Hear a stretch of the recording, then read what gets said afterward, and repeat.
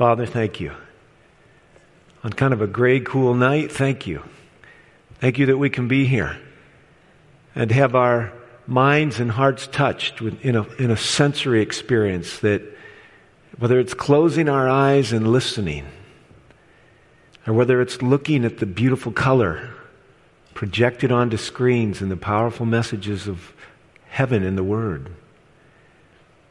I pray, Lord, do more than teach us. I pray, touch us. And I'm praying for those, Lord, that we wish were watching or were here with us. I pray, give us that open door to speak to those whose lives are charged with the cares of this world. Could be work, could be studies, could just be something trifling. But I'm praying, Lord, touch lives, touch hearts, renew us and revive us, and bless us as we go into the Word tonight. In Jesus' name, amen. I can put all the rest of the nights on the screen. Tomorrow night, one of the most amazing prophecies in Scripture. Hallelujah, here comes the judge. I've talked to you about the 3 phases of Christ's ministry. I'm going to talk about them again tonight. But tomorrow night, I'm going to show you the most amazing time prophecy in all of the Bible. You wouldn't want to miss it. On Tuesday night, I'm going to talk about something that most people have never thought about.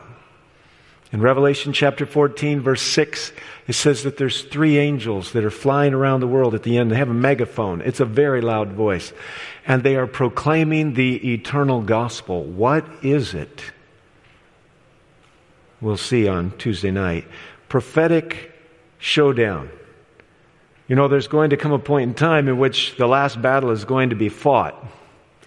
And I want you to understand this battle between true and false prophets will come to an end Wednesday night. We're going to look at prophetic showdown. And then on Thursday night, in Revelation chapter 14, the second of the 3 angels says, Babylon is fallen. Come out of her, my people. If you don't know what it is, how could you come out of it? But Babylon will be destroyed, the Scriptures say. She'll fall in one day. And great will be the fall thereof. Just like literal Babylon fell. We'll look at it. Amazing history, amazing prophecy. And lastly, on Friday night, the mark of the beast. This is what everybody wants to know. It doesn't matter if you're religious or not. You just want to know what it is so you don't get it. I wish it worked that way.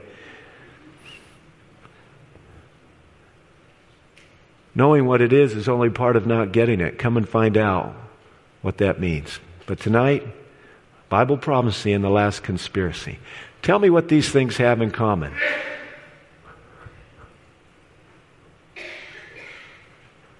What do they have in common? Don't say it out loud. Just think about it. What do they have in common? What they have in common is that there's a large segment of people around the world who believe that they were all part of a conspiracy. Nobody really walked on the moon. That was something that came out of Hollywood 50 years ago this summer. And as for the tragedy that took 3,000 plus lives on September 11, that was orchestrated by our government, some say, to attempt to get more control and take back some of the constitutional freedoms we have. And as for JFK, all kinds of theories have abounded in regards to his death. Friends, I want you to know there's something about the human mind that just naturally turns to conspiracy. You want to know the truth about MLK, JFK, RFK, and Malcolm X? Well, go to somebody who thinks they've got the inside track and you can learn the latest undercover story. We love a good conspiracy. But you need to know, in my job, I hate conspiracies. It's not that I don't think they exist. Can you imagine? This church has a membership of over 1,000 people. Especially if one fulfills a true prophetic role of edification, which is teaching the truth, of exhortation, which is reminding people when they're wandering from it, and of consolation, which is the work of comfort from God when one resurrenders his life. Imagine working with hundreds of people. If all the people you know are like all the people I know, then you know all the people don't appreciate all of that all the time. And, you know, the Bible has a lot to say about gossip and negative talking. And of course, if you're a leader in God's church, all of those admonitions mean a whole lot more to you. If I worried about all the conspiracies that might be working their way out inside a group of people as large as the one I'm dealing with, I would be brought to ruin. But that's not the worst part about it. If I started thinking about the evil things, and by the way, I tell my church I know more bad things about all of you than anybody else. And that's how it is with Jesus too. But you know, not that my love is like His, but my love comes from Him. He loves you, and the members of this church I love. And I look at them through the eyeglasses of Christ. I don't look through them through the conspiratorial eyeglasses. If I did, I'd be ruined. I'd see evil instead of seeing good. Do you understand what I'm talking about? There's something about the human heart that isn't trusting in God, that is naturally very afraid, and understanding what's going on behind the scenes is a way of hedging oneself against the future. And who wouldn't want to do that? I mean, the world's becoming more insecure all the time. It's unraveling, not just at the edges, but almost at the center, you think. And conspiracy theories are abounding because people lie and they don't tell the truth and they hide things and they're deceitful.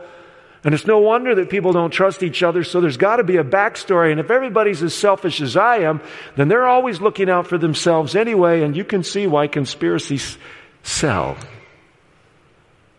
But I want to tell you, there's going to be a group on the face of the earth at the end of time who rise above it all. They don't live duplicitous lives. They are not hypocritical. They're pure because Christ is in them. They're sincere because Christ is in them. They're truthful because Christ is in them. And this communion and this community will rise up out of the ashes of a decaying culture, and people will be drawn to it first because of the beauty of Christ that's in the fellowship, and after that, the teachings that explain why. And I try to tell people it's better for people to taste and see that the Lord is good than for you to try to convince them that He is. I didn't have to figure it out when I was a young Christian. I saw. I experienced it. My teachers in that church school I went to when I was thrust into it as a 13-year-old didn't want to go. Listen, friends, Christian education is a sanctuary in a polluting culture, a defiling culture in our age. And that Christian teacher that would read me worship in the morning was a Christian through the rest of the day. And I'll tell you what, I fell in love with Jesus through my teacher. Christianity is powerful when it's lived out, and it's repulsive when it's only proclaimed. We must live what we teach, or what we teach will be impotent. It will have no power. And the world's gotten used to that. Even the Christian world. And I put Christian in quote marks. Yes, you want to know the real dirt? Look for somebody who's got something negative to say that everybody else doesn't know. Then you'll be in the know. You'll be one leg up on everybody else, and you won't be duped. But it doesn't work that way. The big problem with conspiracy thinking is it trains you to look for evil. That's what it trains you to do. It also makes you suspicious and afraid. And I want you to read a quote from one of my favorite authors. It says, "The very act of looking for evil in others develops the evil in those who look." Should we be surprised? Didn't Paul write to the Corinthians, "By beholding you become changed"? The third thing it does is it robs God of a powerful witness. Did Daniel have a conspiracy against him? Yes or no? Absolutely. Did he go try to work the levers politically and administratively to get himself out of it? No, he opened his window and he prayed. And he knew they were watching on the street and listening. And they thought they had him, except for one thing: God was bigger than the conspiracy. Can you say amen? How about Joseph? Was there a conspiracy to destroy him? You bet there was. Started with his brothers. Then it moved over to Potiphar's wife. After a while, he was completely forgotten about by the baker and the butler who were in prison. If you were Joseph, you could get pretty discouraged, except for one thing: he kept living out the principles of his father's God, who had become his God, and you couldn't keep him down. God kept lifting him up, and one day he became the prime minister of the most powerful country on the face of the planet. Was there a conspiracy against Jesus? Yes or no? Did he get all mad about it and try to point it out to them? Occasionally he did. announced that he knew they were trying to kill him, and the people in the crowd thought he was crazy for saying it. But you bet there was a conspiracy against Jesus. But was it the focus of his life? Absolutely not. And was God able to win in the end? Yes, it looked like they won in the beginning because he was laying in a tomb after hanging on a cross. But when the ground shook on Sunday morning and the angel stood at the front of the tomb and said, "Son of man, thy Father calls thee," Jesus took up his life on his own power. He said, "I have the power to lay it down and I have the power to take it up again." And he raised up out of the tomb. And I want to tell you what, conspiracy or no, God's going to win. But don't get stuck in him, friends. Hit the spam button. Tune out that person. Save them because it robs God of a powerful witness. You don't have to know the latest dirt.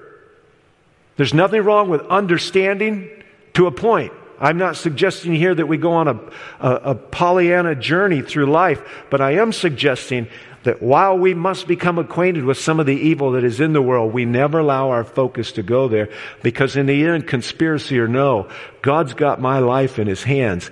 And I may go down for a while, but my Bible says the steps of a good man are ordered by the Lord, and he delights in his way. Though he fall, he shall not be utterly cast down, for the Lord upholds him with his hand. I stumble, yes. Jesus stumbles, no. And he pulls me back up and he says, "Son, let's keep walking." John the Baptist said, "A man can only have what God gives him." Your estate in life is a function of obeying the principles and the precepts of life. You go outside of them, you suffer. You live inside of them, you succeed. But also, God places you to do a certain role at a certain time, a certain way. Do it well. It's the preparation for the next thing. The fourth thing is it eclipses faith and it steals peace. Sit around agitating about all the evil in the world and how they're out to get you. So what? My Bible says God's a shield to those who walk uprightly. Have you never read that? You're not immune from suffering even at the hands of other people. But you need to know something. Focusing on conspiracies robs you of a strengthening faith. Someday the conspiracies are going to come out in the open. And you're going to need that faith. And lastly, it reinforces legalism. Why? Because nobody's looking out for me, so I'll have to do it myself. And the way I do it is to know more than everybody else. And I'm going to be a step ahead.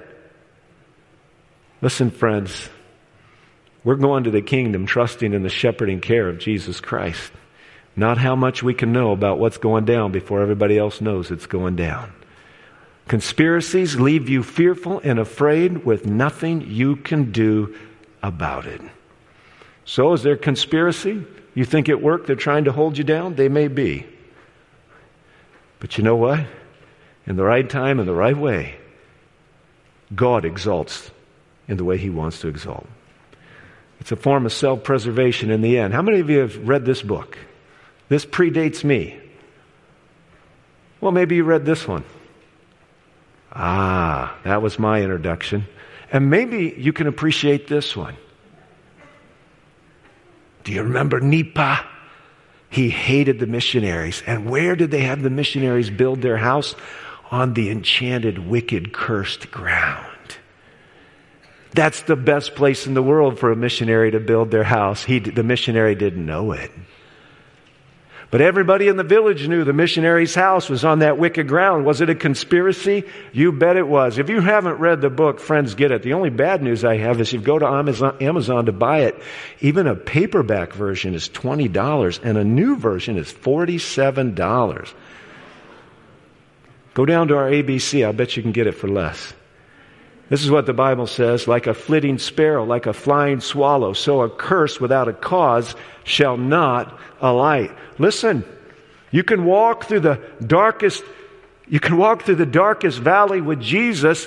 They can curse you all they want, but unless God allows it to land on you, you're walking in the light, just like Jesus said. When a man's way pleases the Lord, he makes even his enemies to be at peace with him. Friends, one of the things about the end times is that while men's hearts are failing them of fear, even when we're being persecuted, we have peace and we're not afraid, and it's a sign of perdition to those who are seeking our life and well-being. Think about it. We got to look up. We got to look at Jesus. We can't be following too much of this stuff. Did God really say? God knows. Here's the first conspiracy. He's hiding something from you. Was he? Well, yes and no. Because surely enough, he never wanted them to face and to feel and understand what evil was. But the devil's slick, and he knows.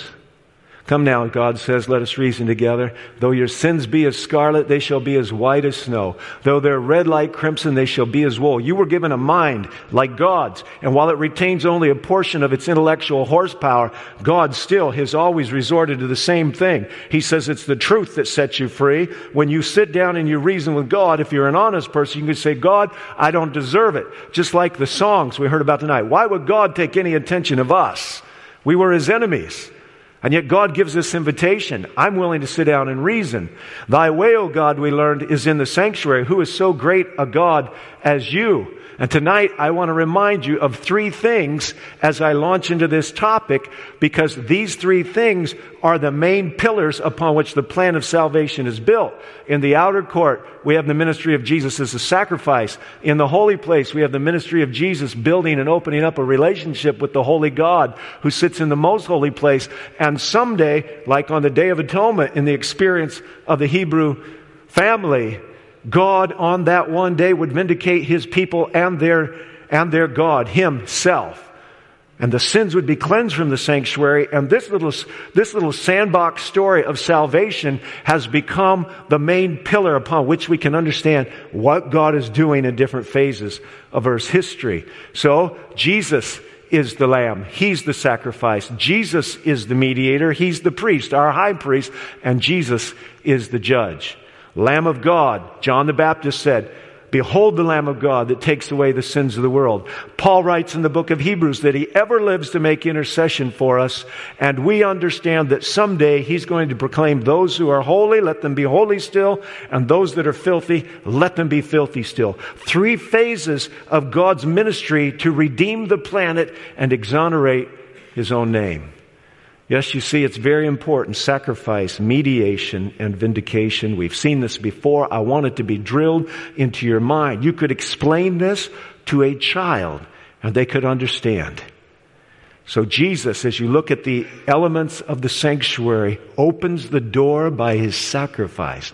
From the outer court, at the altar of sacrifice, into the place where the showbread, the lamp, and the incense, and finally, on the Day of Atonement, in the presence of God Himself. This is what Jesus said of Lucifer. He said of the Pharisees, you're of your father the devil. And the desires of your father you want to do. They wanted to kill Him. He was a murderer from the beginning, and he does not stand in the truth. Conspiracy, yes, Jesus is confronting it here. He knows they want to kill Him because there is no truth in Him. When He speaks a lie, He speaks from His own resources. One version says He speaks His native tongue, for He's a liar and the father of lies. I don't know that Satan could ever utter a true statement. He's twisted the facts such he thinks he's right and doesn't understand he's wrong, and he lies continually. But God's the opposite. He cannot lie. And the author of Hebrews will say it's impossible for God to lie. Have you ever gone to the state fair and they have a tent and they ask you, what is it impossible for God to do? This makes it onto the list. But this is what John says, the message which we've heard from Him and declare to you that God is light, and in Him is how much darkness? None. No darkness at all. And tonight, I want you to understand God has nothing to hide. And that's my subject matter. Everything God does is to ensure security for now and for eternity. So let's see at Abraham's encounter with God. He was visited once, Abraham was. And he looked down towards Sodom, and Abraham went with them, and he said on the way, shall I hide from Abraham the thing which I'm going to do? I want you to understand the scenario. Lot has gone down to live in Sodom and Gomorrah. God Himself has come to visit Abraham. He's going to tell Abraham that He's going to destroy the cities of the plain. And the conversation is an interesting one. Seeing that Abraham shall surely become a great and mighty nation, and all the nations of the earth shall be blessed in him.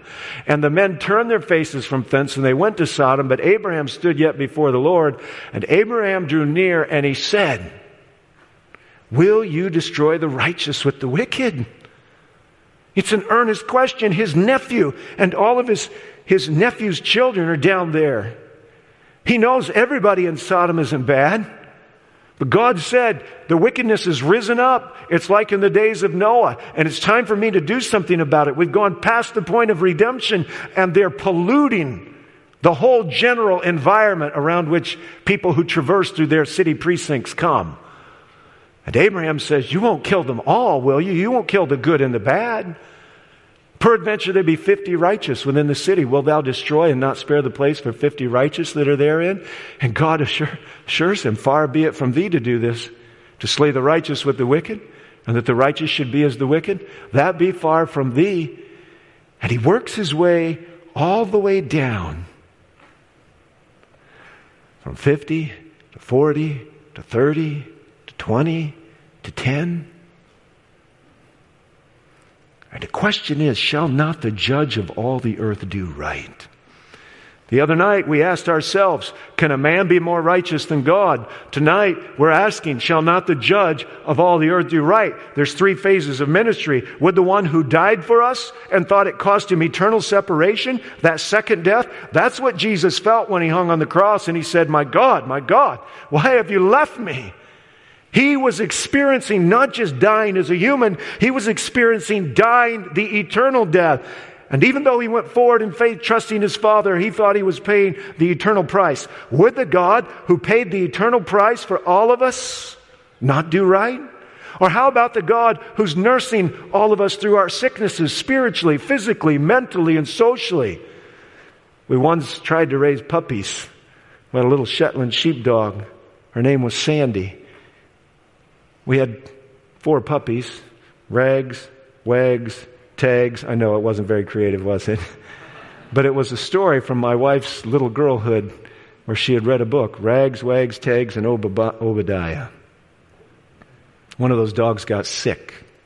Now I'm here to tell you, if you're a sentimental type, don't try to raise dogs for money because you feel like you're selling your children.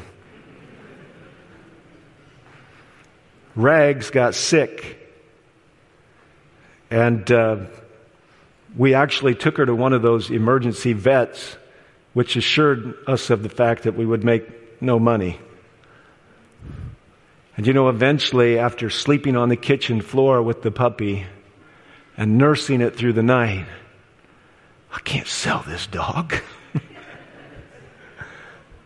But I couldn't keep it either, so we gave it away to our brother and sister-in-law. So the dog was still sort of in the family. If a human has that much compassion for an animal that'll live 10 or 12 years, what does God have for billions of people made in his image? Shall not the judge of the earth do right? If it was your child, what would you do? This is the issue that's at hand. Jesus warned us to beware of the leaven of the Pharisees, which is hypocrisy. For there's nothing covered that will not be revealed, nor hidden that will not be known. Listen, friends, it's all being written down. There's a book of remembrance. Your motivations are even being recorded. We think that the NSA has scads and scads of data on us. I want to tell you something. It's nothing like heaven. All of our 80 or 90 or less years are all recorded, both from the motivation that prompts the act to the act itself and to what we do to make it wrong or make it right. But Jesus warned us. He was warning the scribes and the Pharisees. Don't live a double life. Don't make a profession of this and live like this, because it's all being written down and everybody's going to see it someday.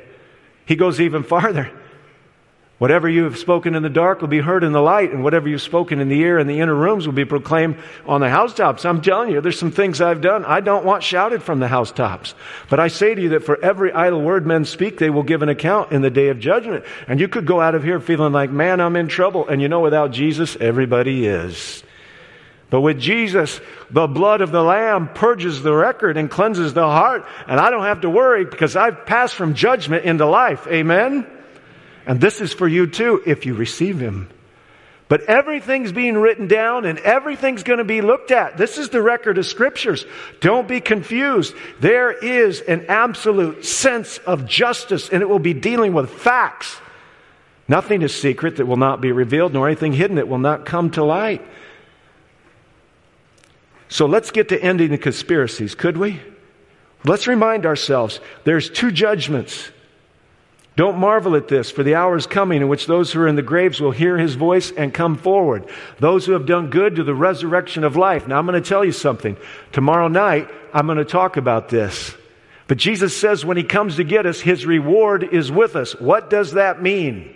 That means before He came to get us, He had already decided, there had already been a phase of the judgment, because He's coming with the reward. And tomorrow night, I'm going to explain to you another component of the judgment. The angels are all satisfied with Christ's decision. I'm going to show you why tomorrow night they're satisfied. But the Scriptures are very clear. Jesus comes with His reward. They've already examined our lives. The Bible says judgment begins in the house of God, and it begins with those who make a profession. And when Jesus comes to get us, our fate is sealed in the blood of the Lamb. But there is another resurrection, which is the resurrection of damnation. Two of them though they be, life or damnation. One happens when Jesus comes. One happens after the end of the 1,000 years. The Scripture is exceptionally clear about this. God comes down Himself. He doesn't pawn it off to a lesser angel. He comes down to get us. He wants to be there. It's going to be audible, visible, glorious, literal. And God's going to raise us up, and we're going to go to heaven. And the reward, our lives, our bodies will be changed. We will be raised incorruptible. And we who are alive and remain will be caught up together in the clouds. The wicked are slain by the brightness of His coming. The wicked in the graves remain there, but those that are alive in Christ and those that have died in Christ are both brought up together in the clouds and will be with God. Blessed and holy, Revelation says, to who has part in that resurrection. On such the second death has no power. Glory, hallelujah. But they shall be priests of God and of Christ. They shall reign with Him 1,000 years. I don't want you to miss this. The story of the last angel to the Laodiceans is that if we overcome, we will sit on Christ's throne. When you sit on a throne, you have power and authority. You see, we will be in the scope of the cosmos for all eternity. We will be with Christ the judges. He became one of us. We became just like Him. We share a unique experience in time and eternity, and we will not only reign with Him for 1,000 years, we will go reigning with Christ throughout eternity, having shared the most gruesome and glorious experience that can be known. Two groups. The saved and the lost. What a sad thing to think one would see Jesus, who died on a cross, as your enemy. The events at Christ's coming are like this. The believers are resurrected. They receive immortality. The wicked are consumed. The wicked dead remain in their graves. And the believers ascend to heaven with Jesus. But what happens after Jesus comes, when all of that is done? And what is the condition of the earth? What happens to Satan? And when does God make the earth new? During that 1,000 years, is anybody alive? The word is millennium. Milli meaning 1,000. Annum meaning year. This is a 1,000-year period. Now some people say it happens before Jesus comes. There just isn't any way. Christ is allowing us a unique experience during that 1,000 years. And remember, part of what's being fixed are the lies, the conspiratorial lies about God Himself. It's been said that He's hiding something, that He's the real problem. Move Him out of the way, Satan says, and let me handle things, and it won't be like this. That millennium is part of the period of time in which God Himself is exonerated. But after Christ comes, and this world's gone through the 7 plagues, the brightness of Christ coming, the convulsion of that call to wake the dead, this world's not in such good shape. The word is abusos, or abyss. This world is looking like it was before God created it. The words are the same. The earth was formed without form and void. It was abusos. It's going to be a terrible looking place when Jesus is all done. What's good news to us will be bad news to the devil. This world will be destroyed. It will be looking like something none of us would want to look at. Jeremiah, speaking of it, describes it as such. I beheld the earth, and indeed it was without form and void, and the heavens, they had no light. Sounds like creation in reverse. When the first verses in the Bible say, let there be light, it appears that the world is almost back where it started from, except unfortunately, in the beginning it had no light of sin. I beheld the mountains, and indeed they trembled, and all the hills moved back and forth. I beheld, indeed there was no man, and all the birds of the heavens have fled, and indeed the fruitful land was a wilderness. Thus says the Lord, the whole land shall be desolate, yet I will not make a full end of it. And at that day the slain shall be from one end of the earth even to the other end of the earth. We shouldn't be surprised, should we? Satan doesn't care. He can live in a wreck. He's certainly not going to give a respectful treatment to a body that's made in honor and replication of Christ and some merit. The dead people will be laying all over the face of the planet. It's a gruesome thought. I don't even like to say it. But Jeremiah says it, and it's true. They shall not be lamented or gathered or buried. They shall become refuse on the ground. So let's go to that actual chapter in the Bible that talks about it. The millennium. I saw an angel coming down from heaven having a key to the bottomless pit and a great chain in his hand. He laid hold of the dragon, the serpent of old, who is the devil, Satan, and he bound him for 1,000 years. What is that binding? What are these chains? God tells us He's reserved a moment for Satan and his angels, and that they will be delivered into chains of darkness to be reserved for judgment. God's people have been vindicated, but Satan is on the earth. Is he in a literal chain, or is it simply the fact that he has shown himself to all of the inhabitants of the universe, including the holy angels, as one totally unfit to associate with? No one will have anything to do with him. This morning, for my own personal devotional life, I read the first few chapters of the book of Job. Very interesting read. You read about it, and it appears that there is some kind of Senate in heaven. And Satan gets to represent, or did get to represent, this planet. And he came to that Senate. And God said, where have you come from? And he said, from roaming back and forth on planet Earth. And he said, have you considered my servant Job? You need to understand something. For 1,000 years, Satan's going to be all tied up with a set of circumstances, mainly because his mask has been torn off and everybody see him for who he is. At the cross, the holy angels said, that's enough. We don't need to see anymore. We now understand. God revealed the plan of salvation in the story of His people. Paul writes in the book of Ephesians that this little world is a theater. The angels have been watching, and we are the actors. The main deliverer, the only deliverer, is Jesus, but He calls us into a journey of deliverance as well. But after the whole story is told and the long dark night of sin is closed for God's people, there will be a longer dark night for Satan. Nobody has anything to do with him. They're not literal chains. They're the result of his choices. And by the way, friends, if you've ever gotten yourself into an addiction or made a bad decision, you know that those are the chains that are the most galling to wear. Satan, by God's design, is exiled to planet Earth, which is not a pretty place to be. And I'm afraid that picture, and this one's just a little bit too nice, because for the sake of you looking, have you ever been in a cave where there's no light? As a little boy, we used to go over to Hannibal, Missouri, and we'd go in the Mark Twain cave, and they'd get us down in the bowels of the earth, and then they'd turn the lights off. And I could have had my hand right here and not seen it. The Bible says the sun isn't going to shine. This is the only thing he has to look forward to, which is the judgment that's coming at the end of the 1,000 years. But it's not because God is exceptionally desirous to make him suffer. Something's going on in heaven. Is there anyone alive on earth? Well, only the evil angels and Satan. Everybody else is dead on the face of the planet. But in heaven, something is going on. The holy ones that were the saints that were resurrected and the saints that were alive, they've got something to do. They're not worried. They're not afraid. They're priests of God, and they're reigning for 1,000 years. But what are they doing?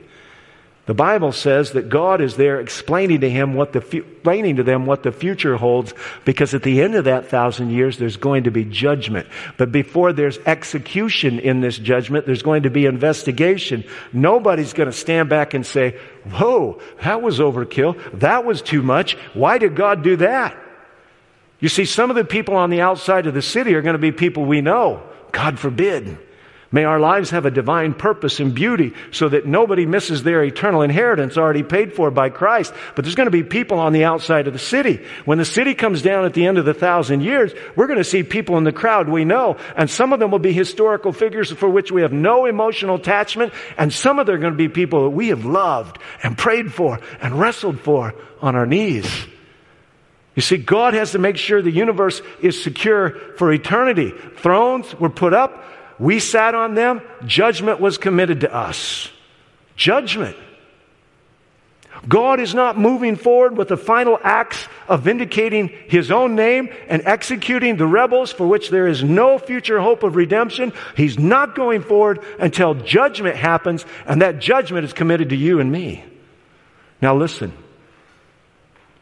If you don't know how to lovingly, as a parent, if you don't know how to lovingly as a teacher, if you don't know how to lovingly as a pastor, if you don't know how to lovingly as a manager, if you don't know how to lovingly execute kind and fair justice now, do you think you're going to make the big leap in the future? Listen. The Bible says when a righteous judge rules the land, the people rejoice. Is it because he's a pushover? No. It's because truth matters and mercy is intermingled in that judgment. But judgment's going to be committed to them by God's grace to us. It's quite a statement. The books were opened. It's going to be data driven. It's not how much I like somebody or how much you love somebody else. It's going to be about the facts. The facts are that Christ can change a life. The facts are God can cleanse a record. The facts are that we can be safe in the arms of Jesus today and assured of vindication in the future. But by this time, the facts are finished. During the millennium, God's going to answer every single question. You're going to be able to look into the lives. You'll have a full intelligence. You will have met under the tree of life with all of those that you had been redeemed with. But there are going to be wonderings in your mind. I'm still looking for so-and-so. It may come to the point and the time in which you realize that so-and-so is not there. And Jesus is going to say, come here. Let's talk. He's going to show us everything He ever did. He's going to show us every angel that came. He's going to reveal how the Holy Spirit put this impress and this conviction and this comfort into their life. And the evidence is going to be so overwhelming. It's going to be like, you've heard people say it's like drinking from a fire hydrant. I'm going to tell you, as we look at the data and we see what God has done to save, it's going to be like standing at the base of Niagara Falls and you're going to realize everything that could have been done was done. It isn't going to change the fact that your heart aches and that you're sad. But the issues of judgment mingled with mercy will be complete. You will know God is love. Every question about His justice, every concern about His loving action will be completely answered. You've read over these verses before and not thought much about them. Paul wants to know why nobody in the church in Corinth has enough judgment to keep their church matters from not going public. Could we not deal with this in private? Now, not everything can be done that way. And not everything today is exactly as it was then. But there's a point he's trying to make. Do you have to take it to the public judges? He says, don't you know that the saints will judge the world? Paul got it. He understood these three phases of the sanctuary. He knew Christ was the propitiation, the substitute for us. He knew Jesus ever lived to make intercession. And he also knew that Jesus wanted to pronounce us holy and holy for eternity. But he also knew some would be pronounced filthy and filthy for eternity. He goes on and he says, it's not just people. Do you not know that you shall judge the angels? All those questions you've had about how did Lucifer become Satan, you're going to read about it. You're going to hear about it. Jesus is going to go through the agonizing story with you. And a few tears will well up in your eyes when you hear about Christ Himself pleading for Lucifer to turn back. And you're going to hear the story of how close he came. But then he said, no, it'd be too embarrassing, too humiliating. Yes, friends, you're going to sit on thrones. You're going to open the books. You're going to look into the story because God has nothing to hide. When heaven's books are fully opened, we will fully understand. During the millennium, the righteous are in heaven. The wicked are dead on the face of the planet. Satan and his angels are bound because nobody will have anything to do with them. They're exiled to earth like John was exiled to Patmos. He doesn't need a literal chain. God just needs to speak it, and it's so. And earth remains desolate. But after the millennium, the wicked dead are resurrected. They come. The rest of the dead did not live again until the 1,000 years were finished. These are those who died as rebels, who died without being willing to yield the human heart to the remaking touch of Christ. On the front side of the millennium is the resurrection of life. On the back side of the millennium is the resurrection of damnation. That 1,000-year period is for us. It's for us. At the end of the millennium, the Christians and the saints and the raised will descend. The city comes down. The wicked dead are raised. Satan is loosed. The last judgment is about to be enacted. Satan and his sinners will be destroyed and the earth will be cleansed. Now, when the 1,000 years have expired, Satan will be released from prison. Why? Because all of his wicked subjects have come back to life and he can do something with them. He will go out and deceive the nations which are in the four corners of the earth. And you say, deceive? What's there to deceive about? The deception is we can still win. That's why they attack the city.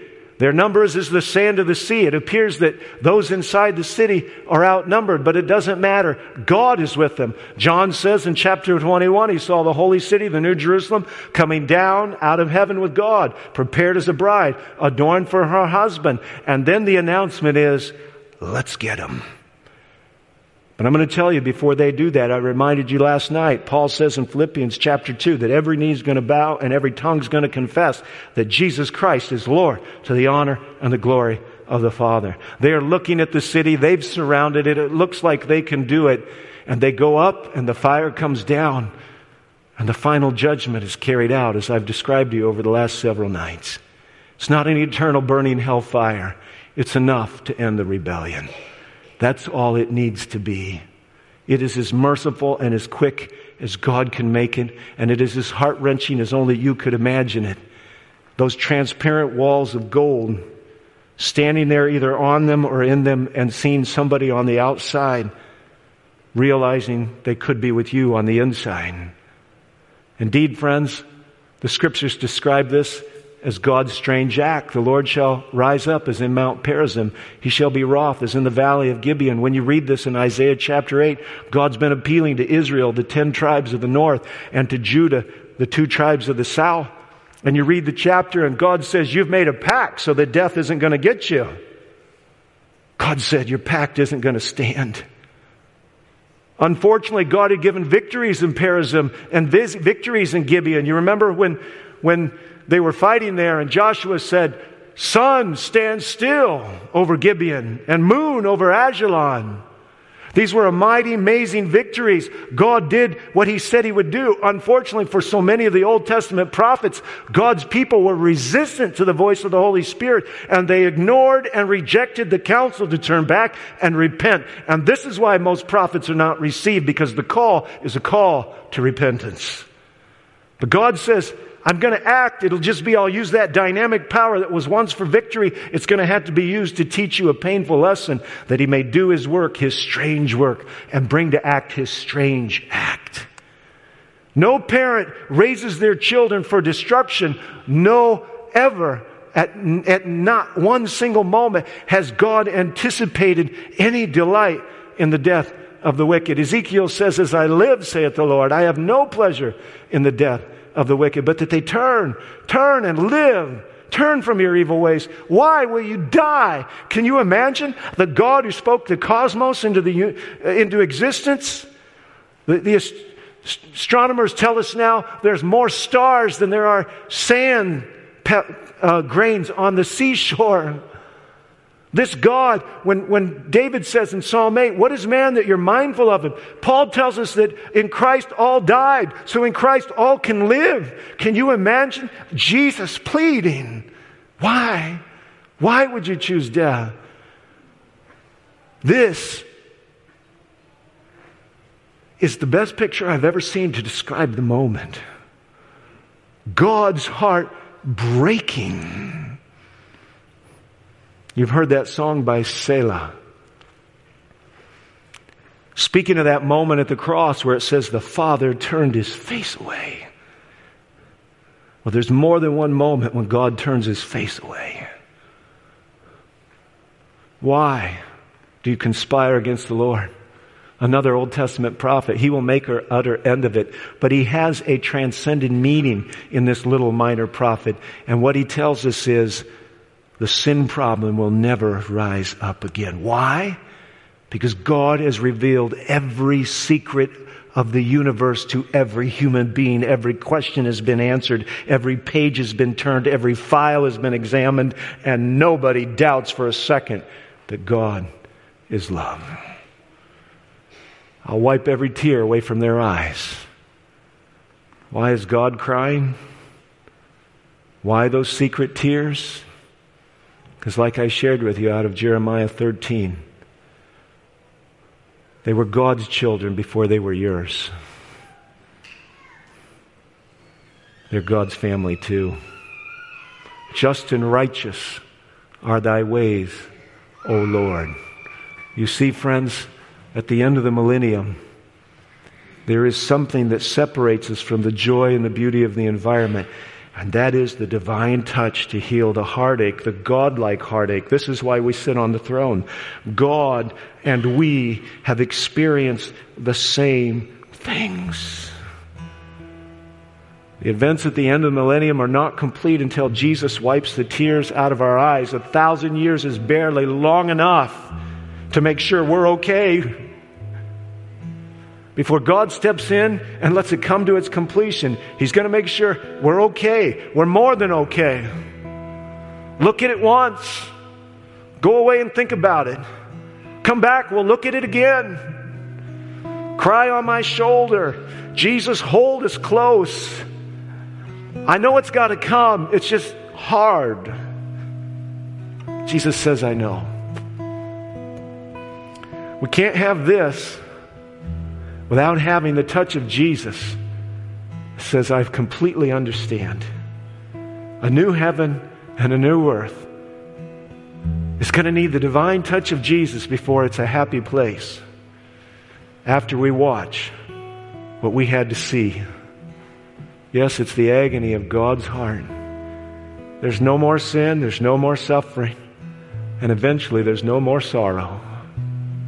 You know how it is. Somebody breaks up with you. Somebody you love gets sick. Somebody loses their job. Worst of all, somebody dies. It takes a while before you're okay. A lot of days in which you just wish you could hold their hand, hear their voice. Jesus knows those days will be perpetually, permanently done. But you have some memories. It's like a scar. It's there because there was a wound. Those scars on the hands of Jesus represent pain we'll never fully understand. But we understand it better than the angels. But when it's all said and done, no one will ever say, God is trying to hide something from us.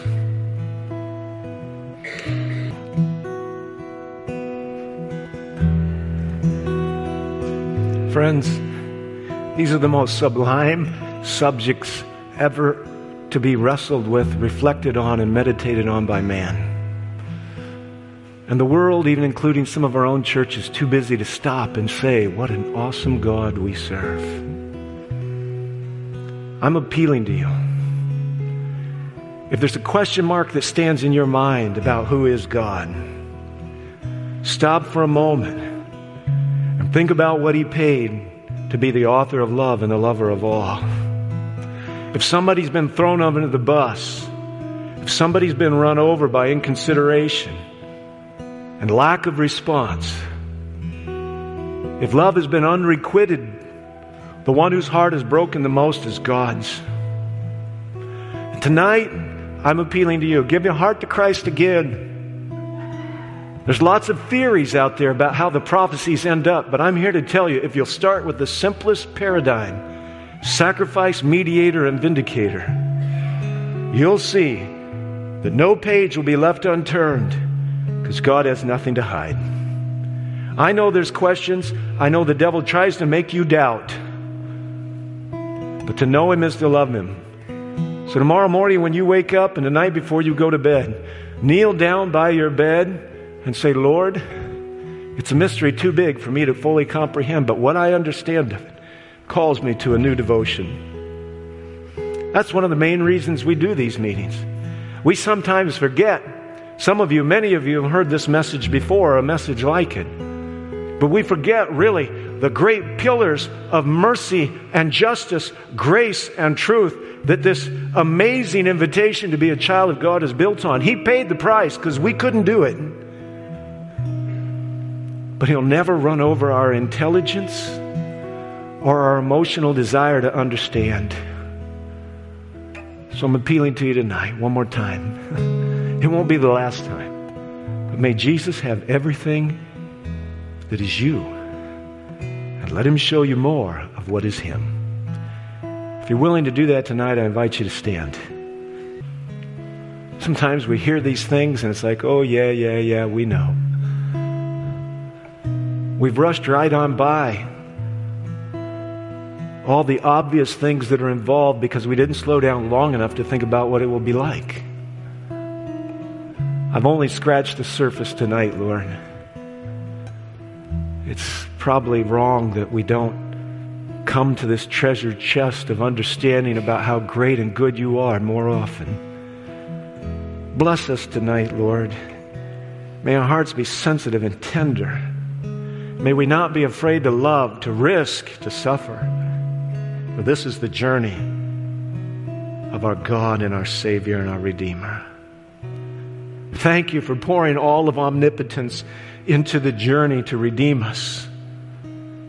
All the tenderness, all the patience. Give it to us, Lord, for those we're trying to reach. And bless us now as we go from this place with such an assurance that You can be trusted. Help us to understand better now in our own lives, I pray. And go with us, Lord, as we go rejoicing that there will be a day when there are no more conspiracies and no more doubts. Until then, Lord, may we live by faith in the promises and get to know You better is my prayer. In Jesus' name, amen. This media was brought to you by Audioverse, a website dedicated to spreading God's Word through free sermon audio and much more. If you would like to know more about Audioverse, or if you would like to listen to more sermons, please visit www.audioverse.org.